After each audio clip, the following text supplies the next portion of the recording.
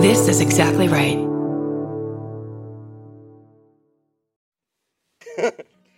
Are you leaving or are you on your way back home? Either way, we want to be there.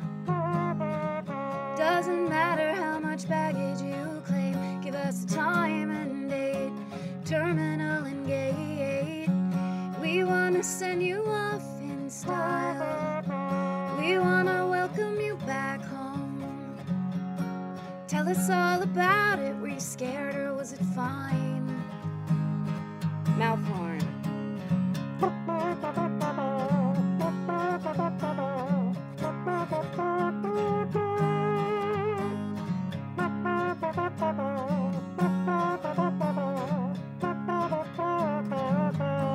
Do you need a ride? Do you need a ride? Do you need a ride?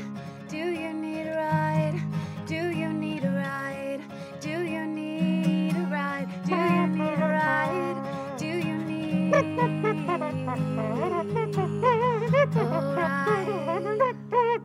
ride? With Karen and Chris. Welcome to Do You Need a Ride? This is Chris Fairbanks. And this is Karen Kilgariff. This is the point where I usually come in with an anecdote or something that happened today, a conversation starter with Karen, but I have prepared nothing. Chris, I don't think you should feel so much responsibility. This is a 50-50 joint venture, Spike Lee joint, and we share that responsibility at the top of the show. Along those lines, I want to do the right thing. And so a Spike Lee joint. Look, I'm here in Crooklyn just trying to figure out what to say because I also prepared nothing. Listen, Malcolm, X number of things could happen from not having a topic off the top. Listen, Malcolm, I don't want to put you in the middle. That is not actually canon. That's not Spike Lee canon at all. It is not? Wait a minute. He directed episodes 3 to 7. Really? No, not really. No. All of this is pretend. Oh, okay. Now I'm up to speed. I'm up to speed now. Oh, well, no, here's a little, and Dave walked away, so we have to do this. I went on a surf trip up in unlikely cold Puget Sound of Washington with friends of mine from college that I have not seen, 2 of them in over 20 years. Wow. And it was the best time. And we went into an ocean that looked like boiling water, but temperature-wise was the opposite. And I'm sore, like I got beat up by a truckload of cowboys. And NorCal surfing is fucking serious. People don't talk about enough how tough you have to be, how real it is. They have legit great white sharks just swimming alongside them. Plus the water is like near zero temperatures. Plus abalone might stick on you. Abalone? Just throwing stuff in. But there's dangers. I didn't think about those, the processed meat fish. Don't. Think about that crustacean. Just surfing alone is just like Kyle Kinane once said, it's like falling off a roof and then having the house chase you over and over. I just got beat up by waves, but I did pretty well. I think I'm kind of caught the surfing bug, and I think I'm going to go again in I'd hope so, because your hair screams I'm a surfer, so you need to live up to it. Yeah, it's the only choice I have. Look at me. Yeah. Just look at me, Karen. Why don't you look at the guest we have today, who is a man who is he's a host, a television host. He's an author. He used to be a VJ. He hosted 120 Minutes, if I'm not mistaken. He's done it all. He's truly done it all. He's already been a podcaster, and now he's about to be a brand new podcaster on a brand new series, limited series that's coming out. Ladies and gentlemen, on Exactly Right. Yeah, I didn't mess it up, did I? Ladies and gentlemen, please welcome Mr. Dave Holmes to the show. Oh, hi. Dave Holmes. How are we? We are great. I think we're doing good. Yeah. Good. It looks, everybody looks good. Everybody has a happy, healthy glow. So do you. Your hair looks terrific. Let me turn these, out. So yeah, I too have like gone. Yeah. I'm growing the hair out. It is largely obscured by my headphones, and I'm going to make it so that it is obscured again. Dave, your hair has a real Beethoven vibe to it. It is wild. You seem like a mad composer. Great. With that hair. That's kind of what I'm going for. That's a little bit what I'm going for. Yeah. It's happening. I'm seeing it. Okay, good. Thank you. Yeah. A year without a barber was kind of, the impetus. And then it started growing. I was like, you know what? I'm going to let this ride. Like who knows when I'll be on camera for anything next. I don't, this is the time to experiment is when you're a college sophomore or now. And so I can't have that time back. But yeah, I'm letting it go for a little while. Yeah. I'm sure I'll go back to the high and tight at some point, but I've always liked the idea of being like a shaggy salt and pepper guy at some point in my life. And you're a scarf away from looking French. You really are right there. Yeah. Oh, you said you know just what to say. I mean, you're ascot and baguette away. Really, what I feel like is the Real World Season 2 replacement cast member Glenn from the band Perch. That's what I feel like I'm giving. That's a unique and specialized look, but that is what I feel like it is. Wait a minute. Incredibly specific. Did you have a Did I go too deep? Did you have a Real World podcast for a while or something? Yes, and I still do. What? On occasion. Yeah. With Mike Doty of Soul Coughing, we're both obsessed with the Real World. And so we went episode by episode through season 1 when it came out I guess it had come out on streaming, but I got my hands on a copy of the whole season with the original music, which is, that's what you got to do. And then there was Homecoming, and now there's going to be a second season of Homecoming with the season 2 people. I don't know whether it includes Glenn from Perch. But we started recapping the London season, and then Mike started recording a new album, and then he got a cheap ticket to Rome. So he was there for a month, and now he's at some like artist commune in upstate New York. So we just haven't been able to do a new one, and we're terrible at promoting, and we didn't say anything on social media. So the fans of the podcast think that we're feuding. And now, because they think that we're feuding, we're not going to do anything to like dispel that rumor, because what a fun rumor. Yeah. I want to be, I've always wanted to have an infamous beef. Yeah. And if it could be with a good friend. About. Yeah. Yes. You got to manufacture controversy. And the only other way to do that is to drop a sex tape. Yeah. And I'm not, I don't want to see that. No one wants to see that. You don't want to see yourself. No. Other people might want to see it, but it's hard to watch yourself. I doubt that. There could be a very specific, like kind of VJ fetish that you don't know about. What if there is a VJ fetish out there in the world? I'm sure that exists. There must be. I'm sure that exists. There must be. Mm-hmm. Well, this hair is going to put a stop to that. That's for damn sure. No, you went through the same thought process. When else am I going to have a time to do this? To just let the hair ride? And I can't go back. I've gone in for haircuts where I'm like, I'm doing it this time. And then hair cutting people, that's what I call them, are hesitant.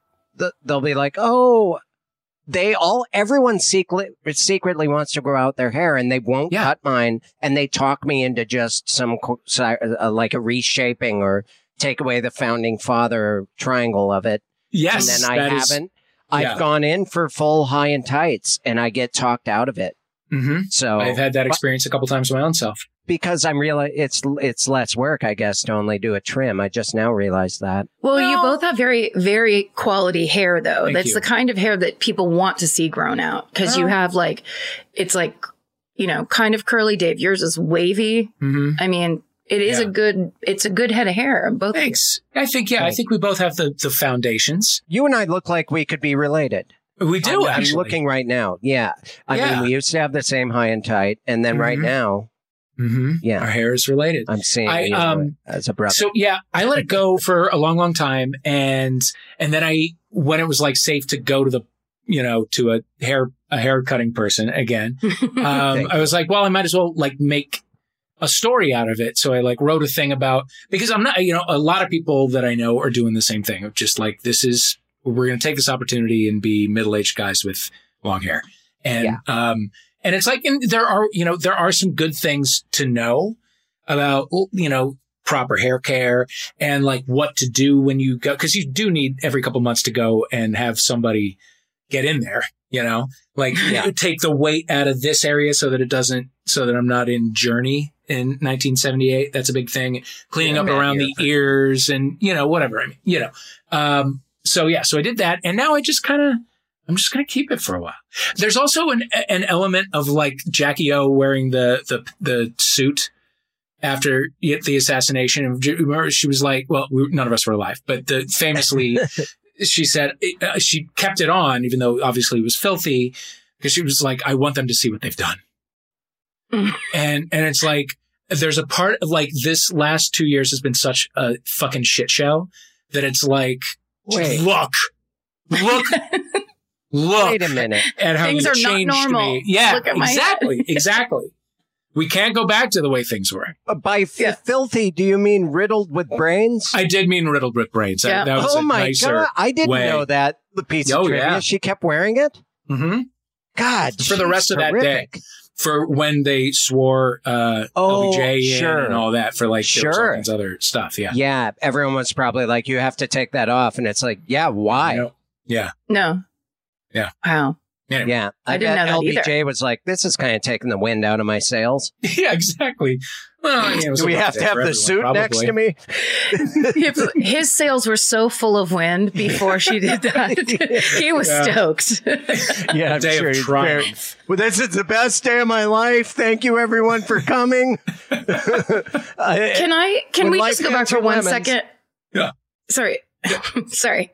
But I just have a question about the Real Worlds. Yes. Because it's just perfectly my age where the first season of The Real World, I was there for every episode. Pedro. I think, no. Yeah. But it got to, whenever it got to San Francisco, it was when I stopped paying attention. Mm-hmm. But how many seasons of The Real World have there been? Yeah. I couldn't even count at this point because they used to do like one a year through the 90s, right? And then I think they started doing two, and then there was the challenge. Well, then they introduced road rules, and then there was the challenge, and then it went away, and then it came back like with a twist, and it was all like you're in a house with strangers, but also your brother who you don't like or your ex or whatever. And so now they keep making them, but it's these like gimmicky versions that I have not paid attention to in a long time. But surely we're into the 30s by now. Sure. Jesus, really? Oh, yeah. Yeah. Like the first 8 or so are on Paramount Plus, and then there's a long break, and then it picks up at around 16, and it's to the present day. Wow. So ostensibly, if you and Mike Doty make up, and you bury this hatchet, you could go back and continue podcasting on that topic for quite some time. Endlessly. We won't, because I don't think either of us, I think maybe New Orleans was the last one that I was really like engaged in. I kept tabs on it for a few years after, but I don't, and then it just, once the hot tub moved into the house, it was like, no, this is not.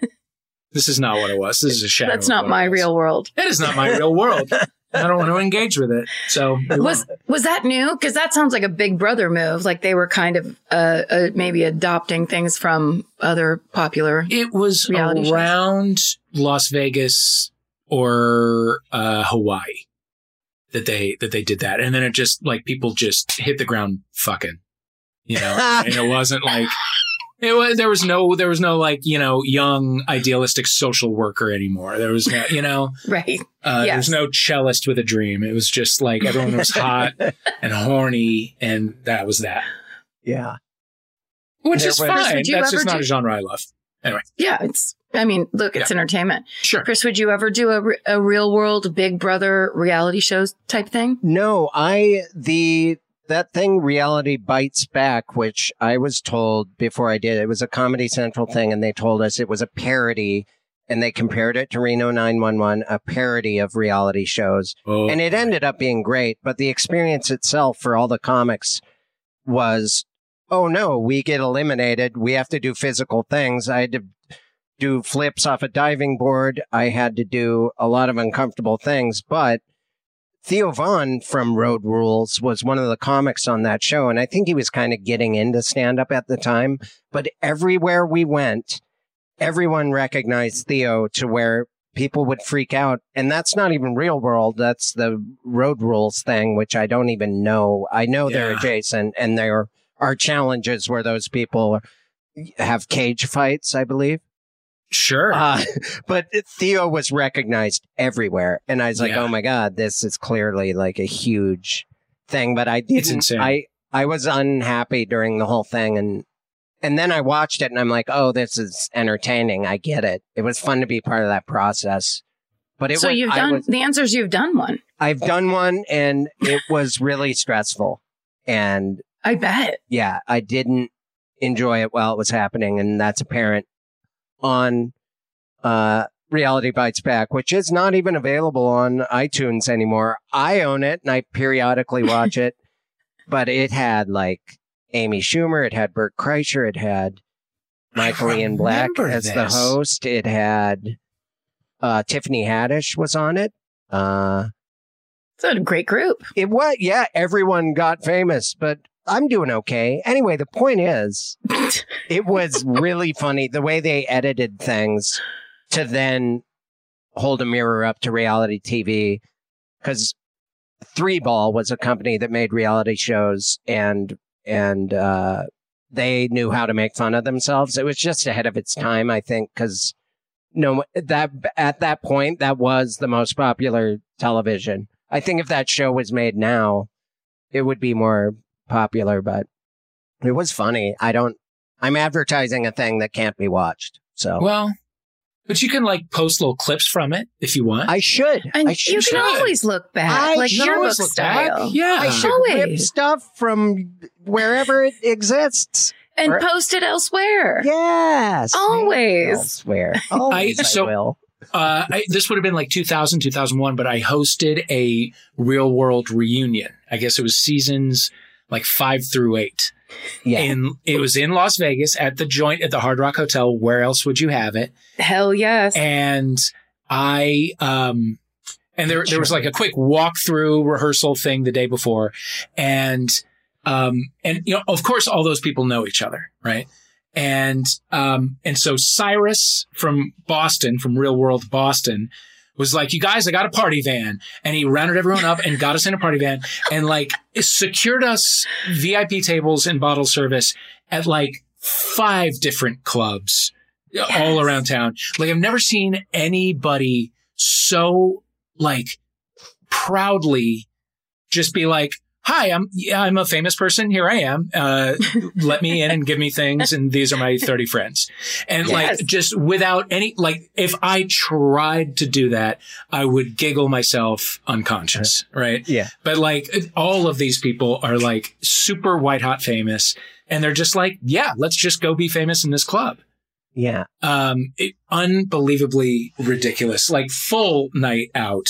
It's so fun, right? It sounds amazing. It was great. It was great. It was great. After it was over, it was like, I don't ever want to see any of those people again as long as I live. But like that, for that 12 hours or whatever it was terrific. Also, I was on ecstasy and I lost my cell phone. And so Dave from Real World Seattle kept grabbing it and was just like, you are not in your right mind. I have your cell phone. And then like 5 minutes later, I was like, where's my cell phone? Cause he had it.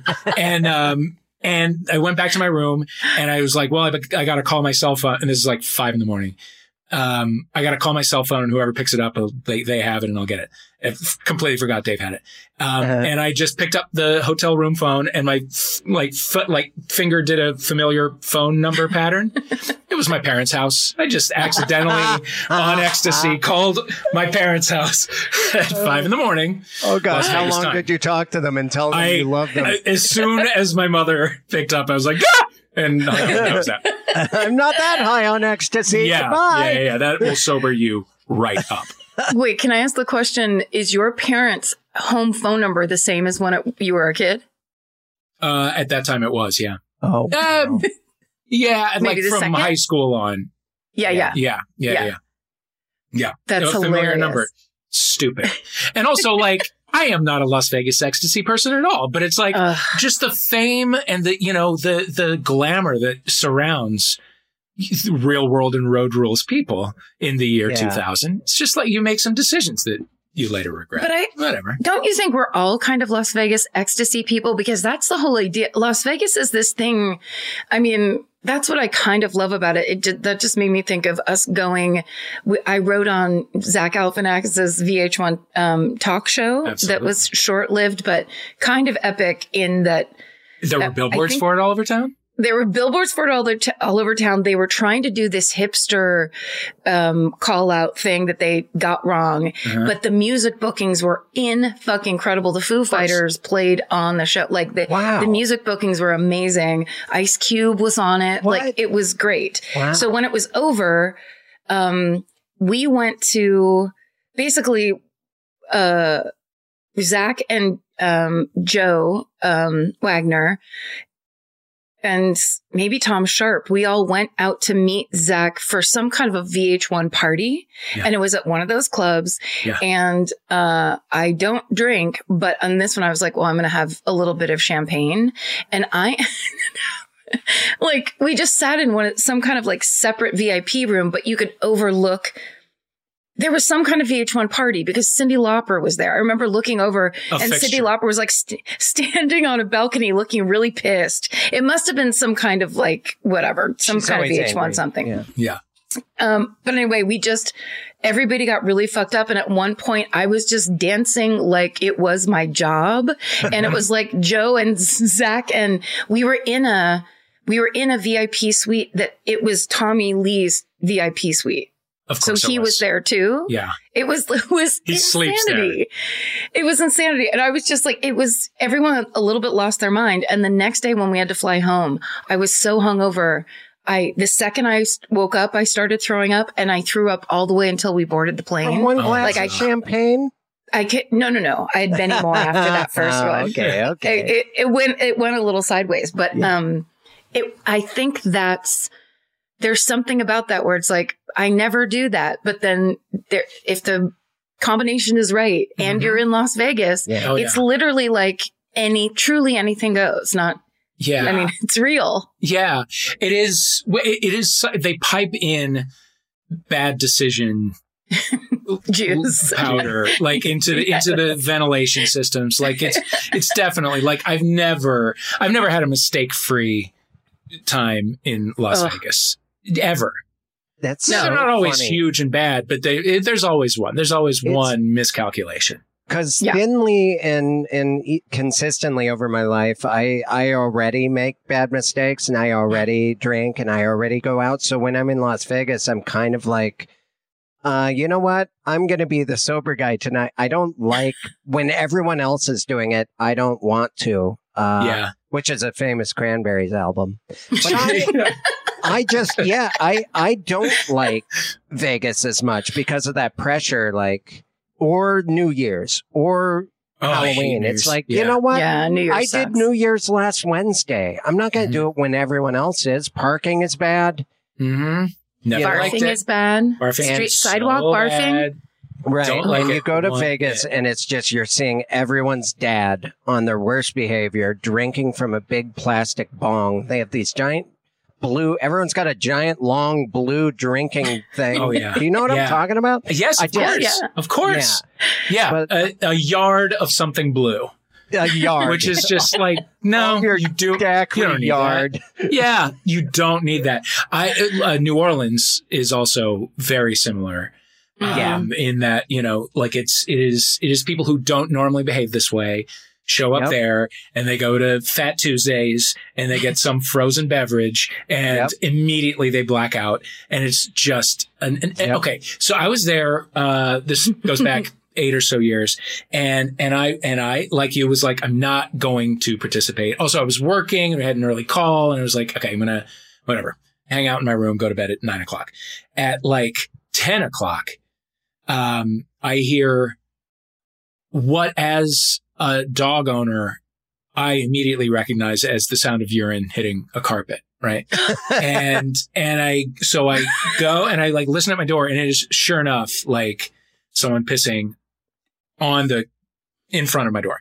So I throw open the door, and it is fully Milhouse's dad from The Simpsons with his dick in one hand and a glass of something blue in the other, and fully just urinating, right? And so I go, "What are you doing?" And he's like, and I said, "Where's your room?" He said, "I don't know."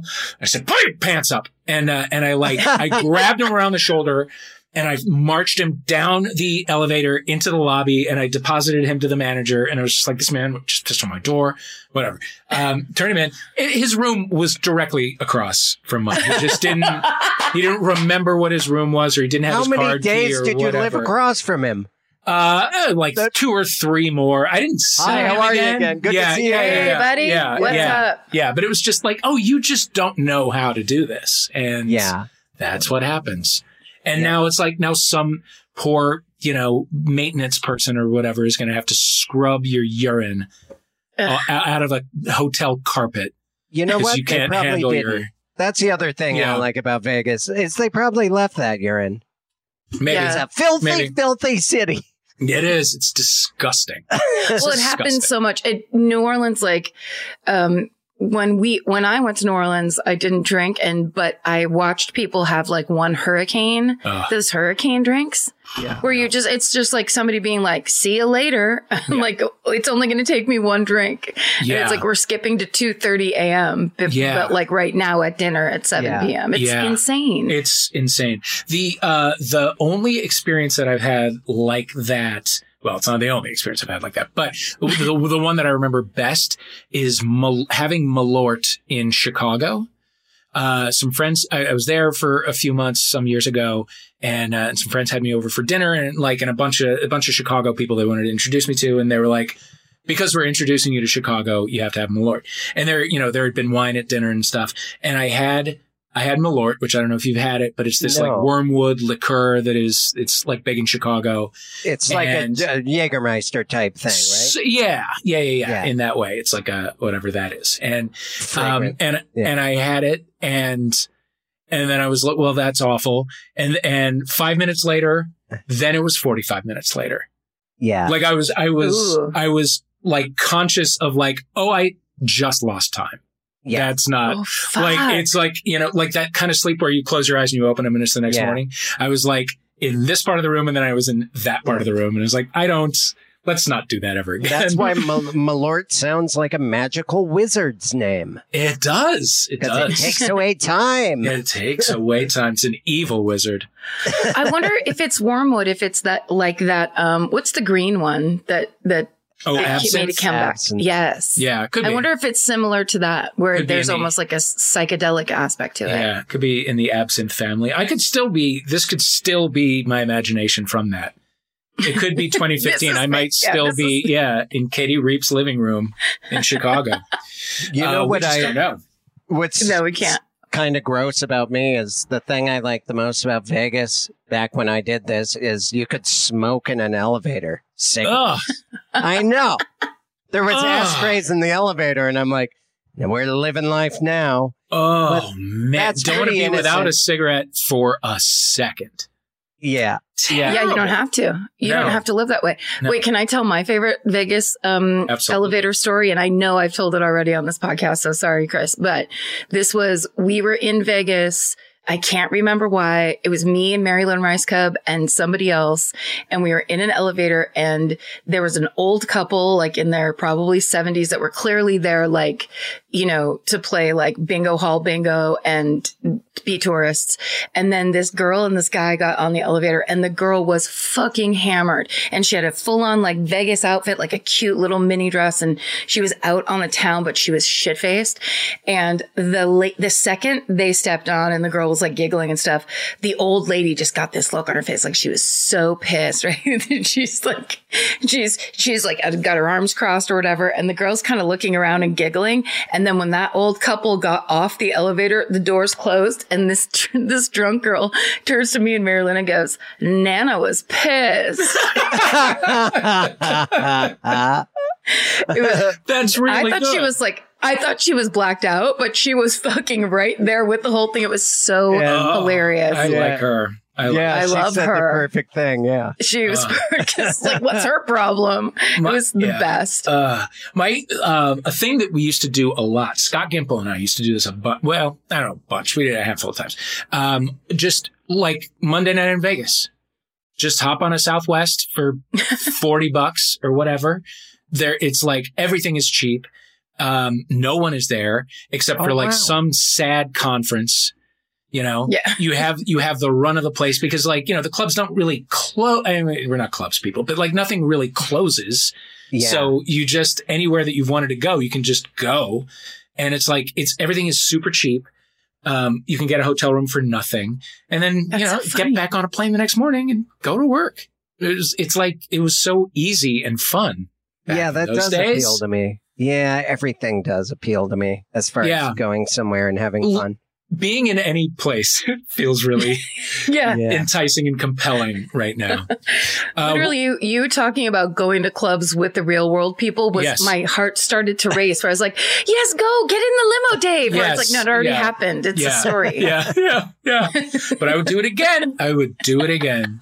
They, by the way, have now a real world road rules challenge that's all the old people. So Mark Long from the first season of Road Rules, who is 50 if he's one day old, is in an Under Armour tank, pushing a boulder up a hill or whatever. It's all like the original, it's the stalwarts of the franchise are back. I haven't watched it. It feels like I might, consider my mortality more than I want to. Yeah. So I don't know. But you have to face some stuff. I'm going to have to face some stuff and I'm not ready to, Karen. Don't do it if you don't want to. Hey, it's Kaylee Cuoco for Priceline. Ready to go to your happy place for a happy price? Well, why didn't you say so? Just download the Priceline app right now and save up to 60% on hotels. So whether it's Cousin Kevin's Kazoo Concert in Kansas City, go Kevin, or Becky's Bachelorette Bash in Bermuda, you never have to miss a trip ever again. So download the Priceline app today. Your savings are waiting. Go to your happy place for a happy price. Go to your happy price, Priceline. By the way, I'm just going to tell you, I just received a text notification from super producer of the Exactly Right family, Hannah Kyle Crichton. Yes, Hannah Kyle. Waiting for Impact is the #1 podcast in the music category. Yes. As of September 24th, 2021. Guys, and this is just the trailer. Just the trailer. Wow. Yes. So exciting. Congratulations. Will we keep people once it's a thing that is longer than 3 minutes? We'll see. And so this is, if we I'm got not mistaken, a podcast about the movie Deep Impact, right? That is correct. That is correct. We try to, the big question that we need to answer is this the one that Tia Leone is in? Yeah. We'll get to that. I don't want to spoil anything, but we never really do answer that question. Yeah. That might be season 2. You could tackle that season 2. Mm-hmm. What's it really? What can you really, jokes aside, tell us? Yeah. Give us the rundown of Waiting for Impact. Okay. Pretend we're a long table of executives. Now go. Oh God. Oh man. I have an angry look on my face. I'm wearing a nice suit. And I'm pyramiding my fingertips to intimidate. Oh, wow. You've really set me up for success. Yeah. So so in the Boyz II Men Motown Philly video from 1991, 30 years ago. There. If you'd like, if you'd like to. Yep, that's it. I have to do it every time. East Coast family. We're East Coast family. Yeah. Correct. So there's like a mini roll call of, Boyz II Men, ABC, Another Bad Creation, BBD, Bell Biv DeVoe, whatever. Mm-hmm. Michael Bivins is building his East Coast family, empire. And so those groups are also sort of featured in moments in Boyz II Men's debut video. So they're a band that's about to become huge. And their manager, Michael Bivins, is like, here's what you got to do. And he puts these other acts in there so that they can kind of get a boost as well. And, among those acts, although they are not in the lyrics of the song, is, a 5-member boy band called Sudden Impact. And they have a little moment and it's against a black seamless background and literally their name is in lights above them. And they point at the camera real cocky, like here we come. We're sudden impact. Are you ready? And I was ready, and nothing happened. Nothing that I was able to see ever happened. And I've always in the back of my mind been like, there's a story there, but there was never like the right way to tell it. You know, Sure. It was like, it's not a book probably, and it's probably too involved for like a magazine piece. And then I was like, what if it's a podcast? What if I track these guys down and it's a podcast? And 7 to 12 years ago, Karen and I had a conversation about it. And Seriously. It was easily three, if not 4 years ago. Yeah, right? It was a long time ago. It was at the 101 Diner. Yeah. So it's at least 2 years ago because that shit's been closed for a couple of years, right? Our development process takes a while. We're very boutique about it. Yeah, but you know what? It's worth it. It's worth it. You got to take the time. We will release no podcast before it's time. But yeah, so I mentioned it to Karen and Georgia and Danielle Kramer a while ago, and they were like, "Let's do this." And I was like, "All right." And so we did. And then immediately I was like, "Well, I really hope there's a story here because now I am." No. Oh, you hadn't done any investigating or I had done the minimum of investigation to know that these people were, at least some of them were still alive. Yeah.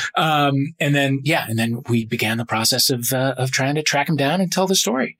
And it's just become a thing that is like, you know, when you talk about anything that happened in the early 90s and, you know, the crazy white hot fame of Real World people included, you immediately start to realize how fundamentally different life in the 90s was. Like just everything about the way that we consumed entertainment was totally different. And, you know, things changed gradually over the course of decades. Okay. That is something an executive would do in the middle of a pitch. The straw? Yeah. Loud, empty Starbucks iced drink. Empty sucking. I tried to pull the mic away, but it was after it was too late, Chris. It was too late. It was a commentary. It was.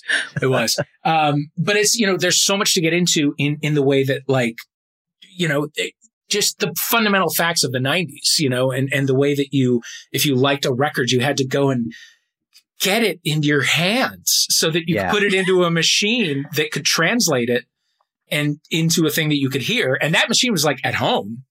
Yeah. You know, so like you had whatever. And also just like the nature of like fame and, you know, you hit middle age as I have. And it's like, if you are somebody who had and has, you know, artistic goals or dreams or whatever, it's like you get out into the actual world and, you know, life is different than what your expectations and dreams were. Not in necessarily a bad way, but it is different. Anyway, it's just the more that I got into the story, the more it was like, this is about a lot. This touches on a million areas that really interest me. And so we now have Waiting for Impact, a Dave Holmes passion project with the excellent team at Exactly Right. Well, and if I may say, as a person who has gotten to listen to this and has been excited since the pitch, because we all know that kind of thing where like there's pitches where you just hear it and you're like, it's just a great idea. People will like this because you don't have to know, you don't have to have been there to have a person tell you the story of it and get you and pull you in. Right. But the thing that I love and the thing that is, it's very exciting to work with someone like Dave because he's a journalist. So he's like, he's business bottom line, right? And so in these first couple of episodes where it was like, how is this going to last? And then pulling out themes. So there's just really it's aside from the story itself, which is a very interesting thing from a very specific time. There's also these themes that are very universal about like, the goals we give ourselves, the expectations we put on ourselves. When we don't meet them, what happens, how that's not always a bad thing. Failing is not a bad thing, even though our culture tells us exactly the opposite. It actually spurs you on to do other things. Like it's a really great, it's just a great listen. There's a lot of really amazing stuff in that podcast. Thank you. Thank you very much. Yeah. And it's all 10 episodes are finished. They are. Yeah. They are. If you're a Stitcher Premium subscriber, you can listen to all 10 all in a row if you want to. Now that is a lot of me all at once. I think 10 hours of Dave. Get into it. It's a lot. But you can do it. if you want to do it, you can do it. If not, new episodes will come out every Tuesday, starting October 12th. In the early 90s, I know that Yes. people ask you about this all the time, but I know you pretty well, and I've never... How did you end up submitting yourself or trying to be on the VJ? Do you want to be a VJ? What was it called? I remember It was called Want to Be a vividly VJ. Yeah. seeing it and rooting for you, and Thank you. and not Nikki Sixx or whatever his name is, Jesse Camp. and Jesse Camp. Right? No, that guy took everyone by storm. And then you, after that, if I'm not mistaken, just legitimately, they're like, well, all joke aside, let's actually give this guy a job, right? Like they then employed you. Well, I do love that you asked if I submitted myself. Because it's a real, that is what I did. I stuck myself in the mail. They went to St. Louis. Yeah, you sent a vial of your blood. No, I lived in New York. It was happening in New York. Oh, okay. And I was already living there. I was working in advertising and not doing well. And I was like looking for something else. I knew that I was destined for something else. I didn't know what. But of course, like the MTV VJ job is like the dream job. You just get to talk about music and go all over the place and all that. Yeah. So I was at work, and this was early internet days. Like I didn't have I guess I had AOL or something at home, but sure. At my office, I had Angel Fire. I don't know. Earthlink. Are you guys talking about GeoCities? sci-fi shows on the? So I, on Thursday mornings from my office computer, I would go to billboard.com and, check the charts, on Tuesday mornings, I don't know, whatever it was. And I went to check them on this April day in, 1998. And there was a sidebar story saying MTV is going to hold an open call for VJs. And it's like, well, I'm going. And, so I called in sick from work that Monday. The day of the thing, and I went and So it was you did indeed submit yourself. I did indeed submit myself. I did stand in line and all that. Yes. And it was this thing that was, once you got to like the top 10 that Wednesday, then they narrowed it down to 5. And then, we were on the live show on like Thursday and Friday. And then on Saturday, there was a 4-hour live event. And I didn't get the job. But I was like, I'm going to get a job here. Like, I was 26 or 27 at the time. Yeah. And I, had worked in the actual real world for long enough to know that I wanted to be there doing that. And so I was like, well, I'm just going to go to the rap party and just like shake every hand and get every business card. And like, and everyone was very supportive. All the execs who were my age, were all like, you should work for us in some way. And I was like, great, I would love to. And I just like, I went home and I started writing a bunch of half-assed like pitches and things. And I just kept calling. Like that Monday, I was like, they'll forget me if I don't Tommy gun them with phone calls and emails. And so I did. And it ended up working out. That's great, because that's something I've never been comfortable doing. Now I am. Yeah. But at that age, it's like I was too scared to put myself out there. Yeah. So I remember like my self-talk being like, put your feelings in a box somewhere, lock them in a trunk, and just have them later. Be shameless, like be as confident as you have ever pretended to be. And just, keep going, because you'll either get a meeting and a polite no, or yes, or they'll just be like, we don't have anything for you. You know what I mean? Like, right, nobody's going to shame you. No, you came in second place. Like, that's the perfect move. That's Jennifer Hudson on American Idol and so many other people where it's like, all of that is, people know there's a politic aspect. There could have been some executive somewhere that's like pulling the levers. Who knows? But you showing up, like there's something about the good sportsmanship of you being like, thank you so much, because you're not bitter for being second place. You're grateful and you're there to go, hi, this was amazing. I love it. That's what people like to be around. Yeah. That whole idea of like, oh, I'm mad, or I'm going to go and cross my arms in the corner. No one gives a shit. They don't have time for people like that. And you basically met that with like, this is a positive, this is an opportunity. And everyone goes, fuck yeah, we want to be around a guy like that. Yeah. Right. Plus they all are riddled with sympathy because they're like, oh God, that's the guy that lost. Exactly. Totally. You can work nice that. Use it. You can work that. You can absolutely work that angle. Why not? Well, and just because people voted for Jesse Camp doesn't mean that was the executive's pick. No. You know what I mean? Like, you give them the benefit of the doubt. And, the thing is, I did benefit from that, dichotomy, that sort of like binary between me and him. Because, I mean, he was a wild, attention-getting character in a way that I will never be. But also, there is an element of like, speaking in complete sentences that a TV job entails. Right. And so, when I was around the halls and like new shows were being developed or weekend specials were being developed or whatever, it was like, he'd get a segment, but then they would just be like, who's going to anchor the thing? And if I was around the hallway, which by the way, I always was, like, if my job had me there 2 days a week, I was there 5 days a week. Cause like, why the fuck not be there? In the nerve center. So I was just kind of always the advertising there. Yes, I did. Job. I did. I had to like phase. By that time, I was like temping, I think. Yeah. But yeah, I sort of was doing a little bit of both for a minute. And then there was a night where I had to like, it was my last day in my advertising office and somebody new was about to start and I had to get kind of everything in order. And I was there on a weekend, kind of late into a Sunday night. And then I went home, and then that Monday morning, a town car came to pick me up at my apartment and take me to the beach house because it was summer. Yes. And I got out and like Funkmaster Flex was like playing, and it was Michael Bergen from Baywatch had a workout show. So it was like, where was Eric Nies? Eric, I guess Eric had moved on to pastures new by then. But, but yeah, saving dolphins already. Sure.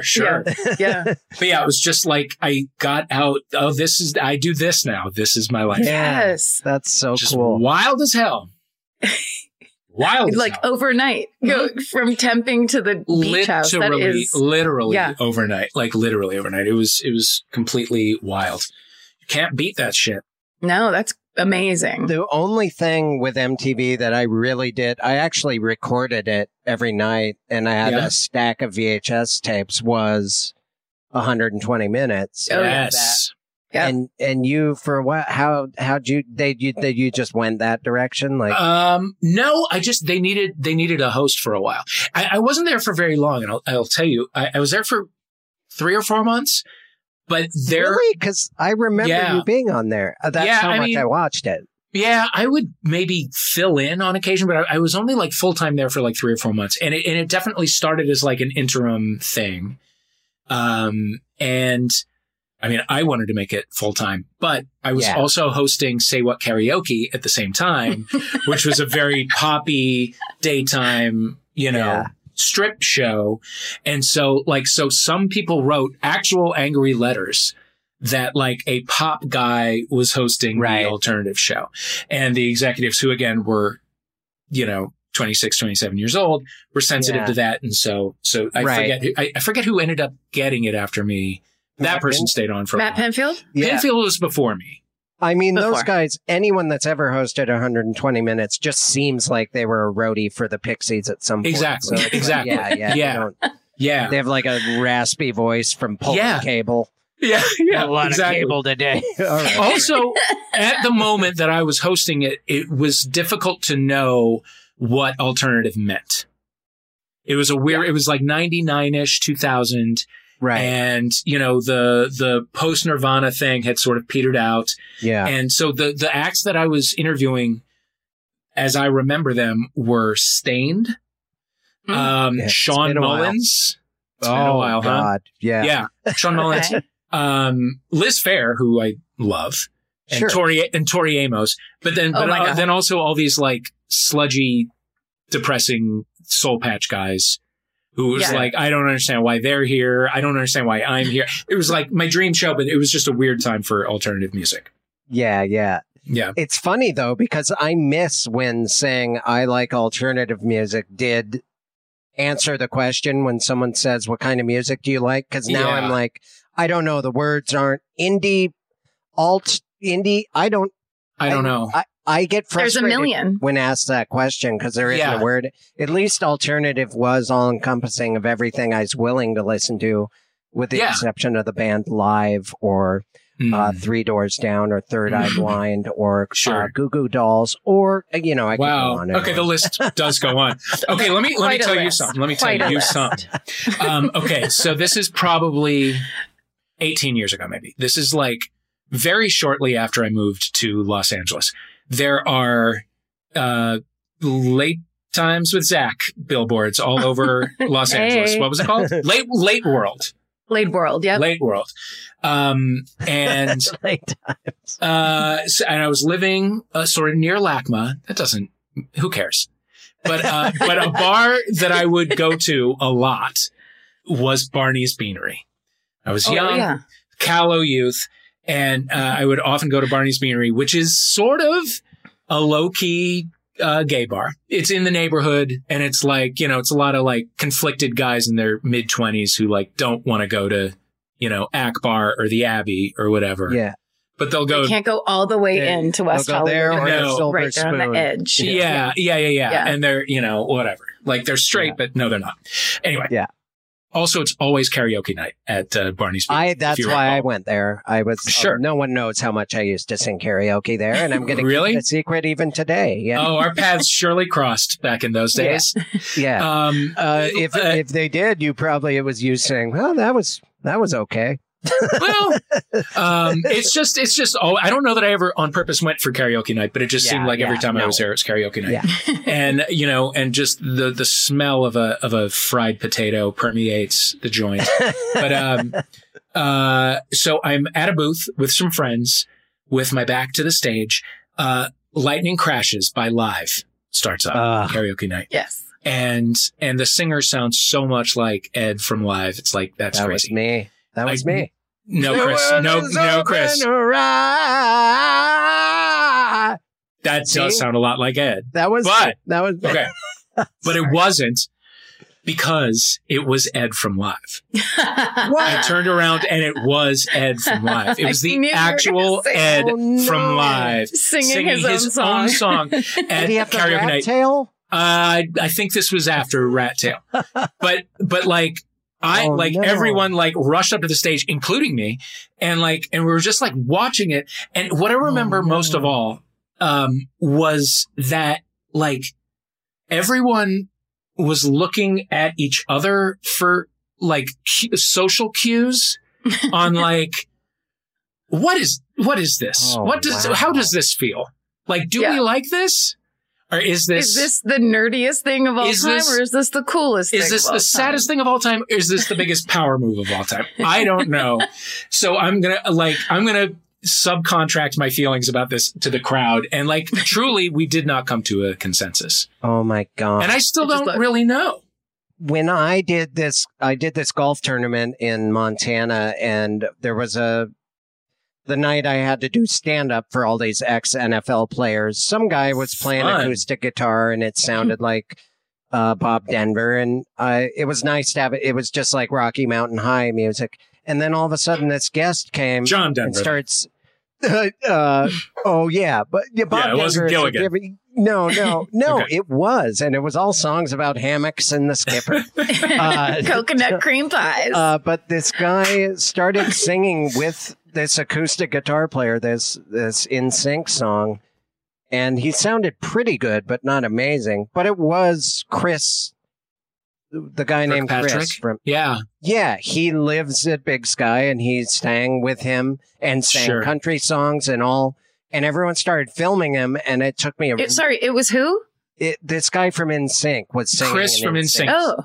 But now he's just a dude that looks like a golfer, and he lives there, and he's like, sure, I'll show up and not get off stage because I'm having so much fun. Actually, at the end, I really liked him a lot. He did every genre of music. I bet. And with this old guy playing guitar, and they'd obviously played together before. Sure. Because they're the only two musicians in all of Big Sky, Montana. Sure. You know what? But everyone pulled out their phones and and then immediately the next day they looked at their photos and they're like, I don't remember that guy's name. But I bet that's a good life. Like, I think it is probably a lot of pressure to be Justin Timberlake. Yeah. Yes. But it's got to be a lot of fun to be Chris Kirkpatrick. It's definitely a lot of fun to be Joey Fatone. Right? Yeah. He's like, I think he knew even in the day, like, I'm not going to have a music career after this, but I'll amass a fortune and I'll just like, I guess I'll host some GSN game shows after this is over. You know? I will do a deep tease for Waiting for Impact. Ooh. There is a guest. Mm-hmm. Do you want to say the name or not? I think we have said the name. You have? Joey McIntyre from the New Kids on the Block. Yes. Oh, wow. Dave interviews him on one episode, and it was much too late for me, obviously. Mm-hmm. I couldn't love that guy more. He just is so salt of the earth. He's a treasure. Yeah. He's come through the fire in a very real way. Yes. I look at the New Kids in a different way because I actually was kind of rooting for them. And then they came out with their harder stuff where Marky Mark's cousin was like rapping and stuff. I'm like, wow, they're adapting. Are they going to be? I was listening to it and starting to like it. And I was already going into high school and listening to The Cure and stuff. But man, I always rooted for them. We will get into their hip hop moments. Don't you worry. On Waiting for Impact. On Waiting for Impact. Coming up. Yeah. On Waiting for Impact. Oh, I can't believe it's out in the world, or about to be. Congratulations on your number one spot on the music. I mean, that's very exciting, and that's a great. It's bodes well for the performance of it, but it doesn't matter if 10 people listen to it or a billion. Well, it's great. I mean, it matters very much. Yeah, and we'll definitely have a meeting if only 10 people listen. But it's a quality product, and it's just a trailer for it. And it's right now it's just a trailer, Wow. Yes. I don't know how it works on Apple Podcasts, but it's just, listen, I'll take it. It's a number one and I'll take it. They're just recording who's listening to what. And so they're on your feed listening to it. It's great. It's great news. I'm delighted. Is that anything else you want to plug before we go? Wow. Let's see. What do I want to plug? I did just get to take it back to the 90s yet again. I got to talk to Tom DeLonge for Esquire a couple weeks ago. That is up on the site now. I did not make the drive down to San Diego to talk to him, and I'm delighted that I didn't, because a conversation with him is so utterly head spinning that I am not kidding when I tell you that I ended the Zoom meeting and I put my head down on my desk and I took a little nap. He is so he's lovely. And a lot of his UFO research has been used literally by the Pentagon and shit. He has been vindicated and validated as a source on this stuff. I don't know anything about this guy. Okay, so he was the guitar player in Blink-182. And then he left the band to chase aliens, to do UFO research and stuff. And it was ridiculous back then. But now, again, a lot of his research has, some of the shit is really Does he think the Earth is flat? Okay. He might. Honestly. Sure. But, I don't think he does. I should send you the transcript. It is truly wow.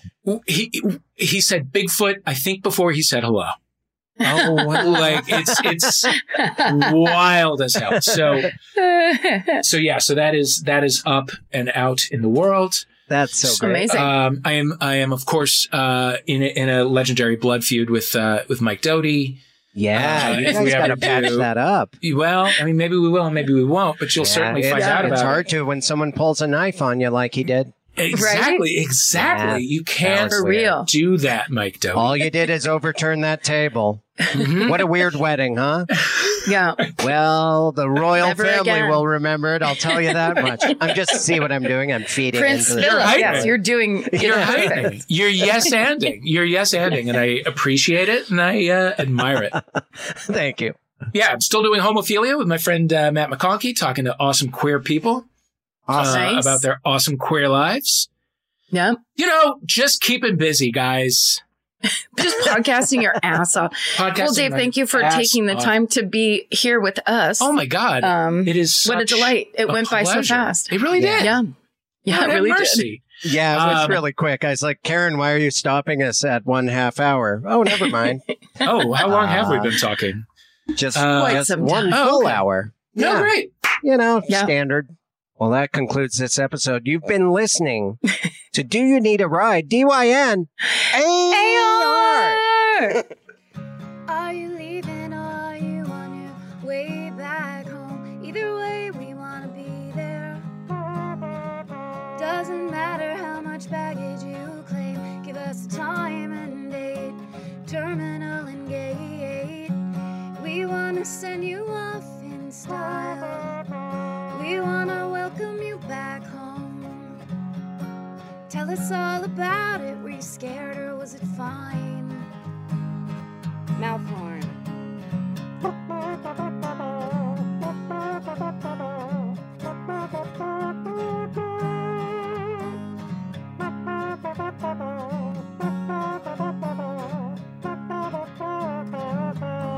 Do you need a ride? Do you need a ride? Do you need a ride? Do you need a ride? Do you need a ride? Do you need a ride? Do you need a ride? Do you need a